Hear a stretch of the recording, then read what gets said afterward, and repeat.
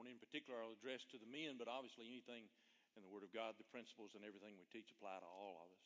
But I do want to address the dads too, a dad of faith. Share a couple of stories with you to begin with. I think I've shared this with you before, but anyway, it's still an interesting story. This goes back to January the 5th. Back in January the 5th, 1984, our first child was born, Dave.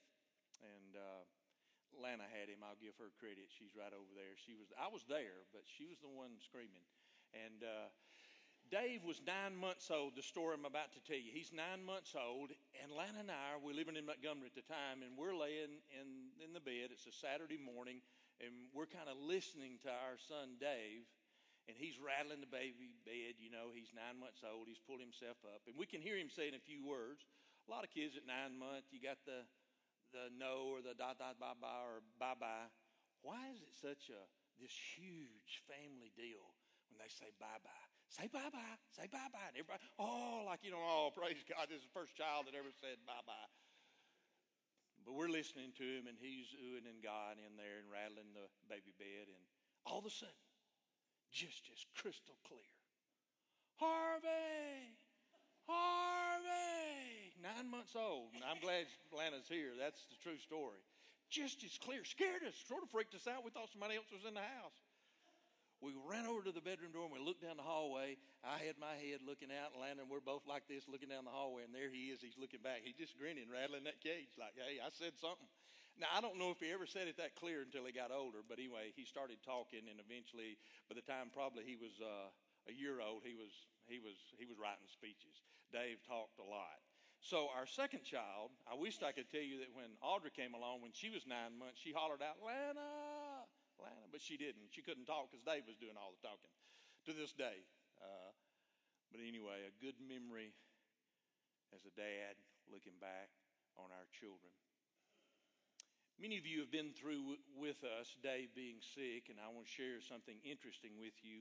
When you're facing life and death, things that you cherish as a dad. Y'all know that this coming August will be 4 years since Dave's been on dialysis. And we sacrifice for our children. We do things for them. We love them. And so 4 years ago, we were here. Y'all lived with us and through us and prayed for us. Dave was not supposed to leave UAB. Y'all know we were called in and said he's not going to make it. So once you get through picking yourself up off the floor and stop the crying, you begin to pray and seek God's face. Well, as you know, Dave got better enough that they sent him home. And of course, we eventually got him on dialysis. But one of the things, and there were many, but one thing Dave prayed for as a dad, that I could see my daughter Madeline get on the school bus again. And God granted him that. Jamie called us the morning that we brought him home on a nighttime from UAB, and so, but he sat there and watched her and wept as he watched Madeline go out to the school bus and watched her come home. Again, that embodies just wanting to be there for your child. When he turned 30, he was 29 in August when all this happened, so his birthday is 1/5/84. So I called him that morning and wished him a happy birthday. Hey, how's it feel, old man, to be 30? And we talked and laughed about it. He said, Daddy, let me ask you something. He said, I'll just tell you, he said, one of the things I begged God to please let me see my 30th birthday. And he said, now that I'm here, I'm a little nervous. So we talked about that and laughed about it. And I said something like, well, you know, we don't bargain with God. We've all begged God for things. We've all done that. That's being honest. But we don't really bargain with God. But I said, why don't we pray for 31? And so we remind ourselves each birthday. So he's 33, and we're just still celebrating, thanking God for those days. The things we do as dads of faith, we sacrifice, we commit ourselves. And I'm going to share a couple of pictures with you now that I'm a papa. This is Favor. He turned 4 months old on Friday. So he was 4 months old. But I bought him a pair of boots. $4 at a thrift store, brand new. He'll be able to wear them by the second grade, but I'm preparing. Men, we teach our sons, so I'm going to get him ready to go hunting with us and everything. So things we do as papa. Now, before you show this next one, Chris, let me just lead into this. John Freeman invited me and Madeline to come down and swim at his place. And he said, Harvey, I got this big old trampoline thing out in the water, and said, you'll want to show Madeline how it's done. He said, because I show my grandkids how it's done. So let's show the next picture. There I am. Yep, that's me. That's me. John Freeman said, Harvey, you need to show Madeline how to do it so she won't get hurt or anything. He knew. And I did not know he was hiding a camera behind him, so he knew what was going to happen. Because, see, that slide is not made for a 240-pound walrus. So Madeline's in shock. But, see, we do things for our kids because we teach them how not to do things. So Madeline didn't go head first. She sat down and went down it. Said, no, I'm not. And by the way, y'all are laughing, but I'm okay. See, nobody's asking. I'm all right. My neck's okay. The things we do as papas and grandpapas. Let's talk about, you can take that off, Chris, please. Oh, man. Y'all, I wanted to come off that slide. I was going to sit down on it, but John knew that thing couldn't hold me up. So before I could get up there to get seated, I just went forward. So anyway, take it down. Thank you.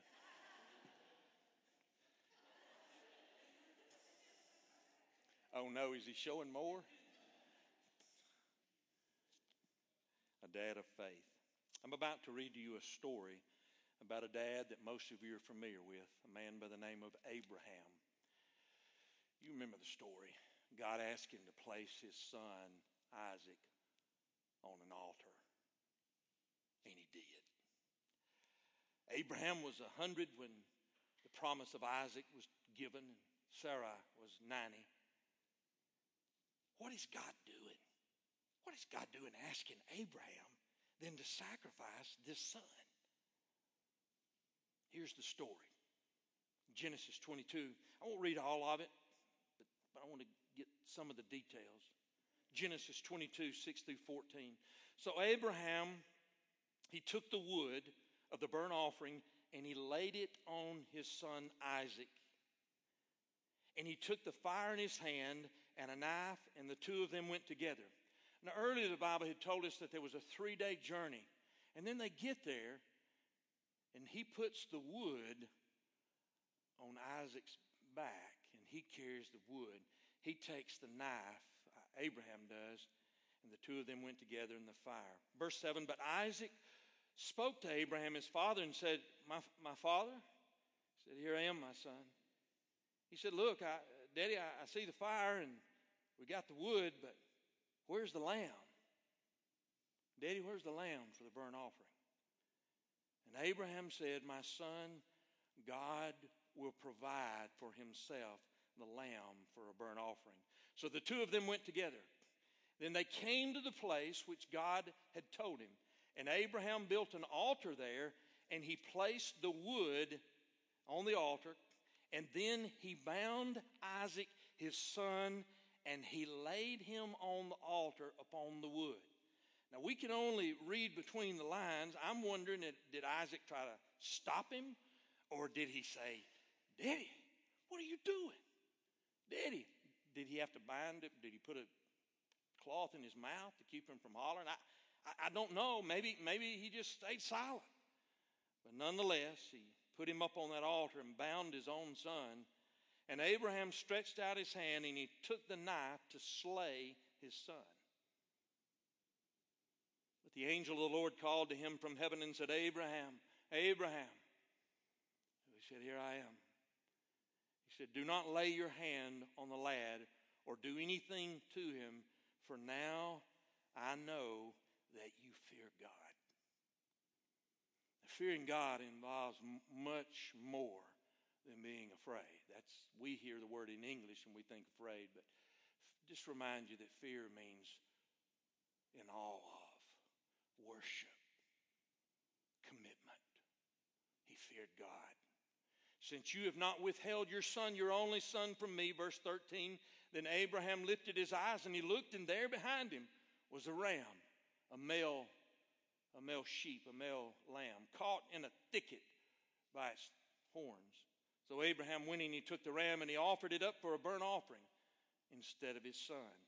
And Abraham called the name of the place, the Lord will provide, as it is said to this day, in the mount of the Lord it shall be provided. I cannot read this story and preach from it too, but not almost feeling kind of undone there's part of me as a dad to try to think through that I'm kind of speechless. I'm not sure what to say. I always have mixed emotions about the story. I don't know if you're that way when you read it. I mean, it just kind of leaves you undone a little bit. You're going, he followed through with this? We're told that he did. But something else that it causes me to do when I read this story, it causes me to examine my faith. Do I fear the Lord? There's a lot of imagery that points to Jesus all through the Old Testament. All the Old Testament books point to the New Testament. And so you can find Christ in almost every book in the Old Testament, some connection, some analogy. Over the years and listening to other sermons as well, let me just share some. Most of you probably have heard these before, but notice the imagery that points to Jesus, the only begotten Son, Isaac, his son. I shared with you, I didn't read it earlier, but there was a 3-day journey. Why does the Bible tell us it took 3 days? Is it possible that we know that Jesus was 3 days in the tomb? We know that Jesus made reference to Jonah. As Jonah was in the fish of the belly for 3 days, so shall the Son of Man be. And does it give us that detail to connect the story? The wood for the sacrifice. The son had to carry the wood. The wood was placed on his back. The very wood that he would be sacrificed on, he had to carry. Jesus had to carry his own wood for the sacrifice. Is that a connection that God wants us to make? A lamb. Daddy, where's the lamb? God will provide a lamb. We know that scripturally that Jesus is the Lamb of God. We're told that. John the Baptist said, behold the Lamb of God who takes away the sins of the world. There he is, the Lamb. We know that Jesus is the Passover Lamb. God will provide, son. He'll provide a lamb. Where's the lamb, Daddy? And after the angel comes and says, now that I see that you fear the Lord, he turns and he sees a ram, a male lamb, sheep, caught in the thicket with his thorns. Jesus was pressed upon him a crown of thorns. Is that connection there? God doesn't put details just haphazardly. They're there for a reason. But we definitely can make the connection of him sacrificing his son and knowing as we come to the New Testament, John 3:16, for God so loved the world that he gave his only begotten Son, that whosoever believeth in him should not perish, but have everlasting life. So God did follow through. Jesus was sacrificed, his only son. So we definitely can make that connection. Abraham trusted God. And he believed God's promise. And the promises already been given through him, that through your son Isaac, I will bless every nation. So he already knew the promises. But I want you to hear this line, and this is coming from other people through the years, and I'll repeat it again in just a moment. Our approval before God does not depend on our faithfulness to his commandments, but rather it depends on our willingness to trust his faithfulness. Do you trust God's faithfulness? Charles Wesley made this statement. It's not in a hymn. I looked it up, but I found this quote that he made. Charles Wesley, the brother of John Wesley, said, faith, mighty faith, the promise sees and looks to that alone. Faith, mighty faith, the promise sees and looks to that alone. Dads, teach your children to trust in the faithfulness of God. He who called you is faithful. Great is thy faithfulness, we just sang. Bring your children to the cross and teach them about the sacrifice of God's Son. Because that's how we see God did follow through. We know that it is faith that we come to God. I quote Hebrews 11:6 a lot because God was calling me to preach. I was to accept that call by faith. So Hebrews 11:6 says that without faith, it is impossible to please God. For he or she who comes to God must believe that he is, and that he is a rewarder of those who would diligently seek him. Let me read to you 2 New Testament passages, and you can read in Hebrews and also Romans that it traces back to Abraham. Abraham's name is mentioned about 240 times throughout the Bible, 30-something times in the Gospels, and 70-something times in the New Testament. So there's definitely a connection to Abraham. Listen to what Hebrews 11, 17, and 19 says. By faith, Abraham, when he was tested, he offered up Isaac, and he who had received the promises offered up his only begotten son, of whom it was said, in Isaac your seed shall be called, concluding that God's able to raise him up, even from the dead, from which he also received him in figurative sense. Now listen to Romans 4, 16 through 17. Therefore, it is of faith that it might be according to grace, so that the promise might be sure to all the seed, not only to those who are of the law, but also to those who are of the faith of Abraham, who is the father of us all, as it is written. I have made you a father of many nations in the presence of him whom he believed, God who gives life to the dead and calls those things which do not exist as though they did. You and I are here this morning. I hope this is the reason you're here, is because you are daughters and sons of faith. We are people of faith because of Abraham and Isaac and Jacob and all that trickling down. Moses had not come in Genesis 22 when this. There was no nation of Israel before this. So it all pulls us back to faith. Your faith matters. Do you trust God? Do you put your faith and trust in God? If we follow the example of Abraham and we put our trust in God's faithfulness, we will find that our faith is accounted unto us for righteousness. The Bible says God reckons it. That means credit. God credits to your account because you've believed his faithfulness. The basis of righteousness of Christ, eternally right and worthy in his sight. As worthy daughters and sons, we inherit the kingdom promised long ago by Abraham. We inherit eternity as a gift of grace that is appropriated through faith. Faith alone is the instrument through which we appropriate the grace of God. Now, granted, God has different means of grace, but as important as these means of grace are, such as holy living, should you be holy? Should you live holy before God? Of course you should. The Bible tells us to do that. But you're not going to get in because you're so holy. Neither am I. That is not how I'm going to get into the kingdom of God, because I'm such a good guy. I don't trust in my holiness, although I'm supposed to be. What about denominational faithfulness? It's a good thing, but the day we come to the pearly gates, is God going to say, Harvey, were you a good Methodist? Is he going to ask you, were you a good Catholic? Were you a good Presbyterian? He will not ask that. Do you have faith in my son? That's how we get in. Now, are those things important? Yes, but don't put your faith in them. Baptism, confirmation, as good as they are. Don't trust that you were confirmed in the church. Trust that you believed in Christ. It is in Christ alone that we're saved. It is by faith that we come into the kingdom. It is by faith that I, like Abraham, fear the Lord and know that I shall see my grandparents, whom I preached 3 funerals, many of my family members, but 3 grandparents, and I said there, I will see my granddaddy Powell again one day. Why am I able to say that? Because I believe the promise. We believe the promise, and we come in faith. We are sons and daughters of the Most High God through faith, just like Abraham. We all come in that way. That's what the Word teaches us.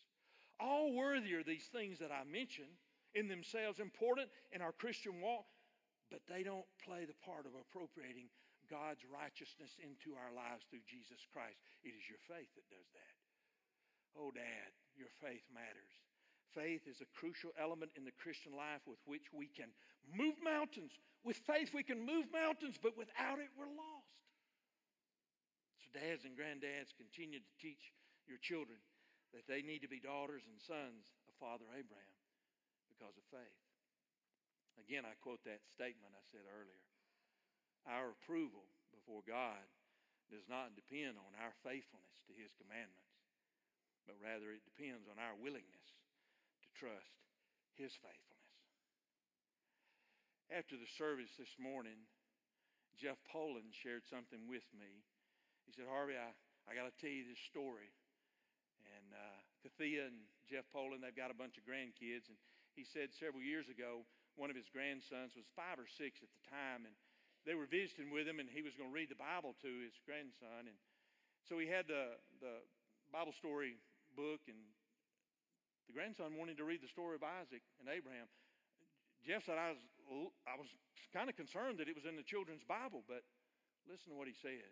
The little grandson said, Papa, read me this story about Abraham and Isaac. So he read it with a little bit of nervousness of how is he going to explain this to a 5-year-old.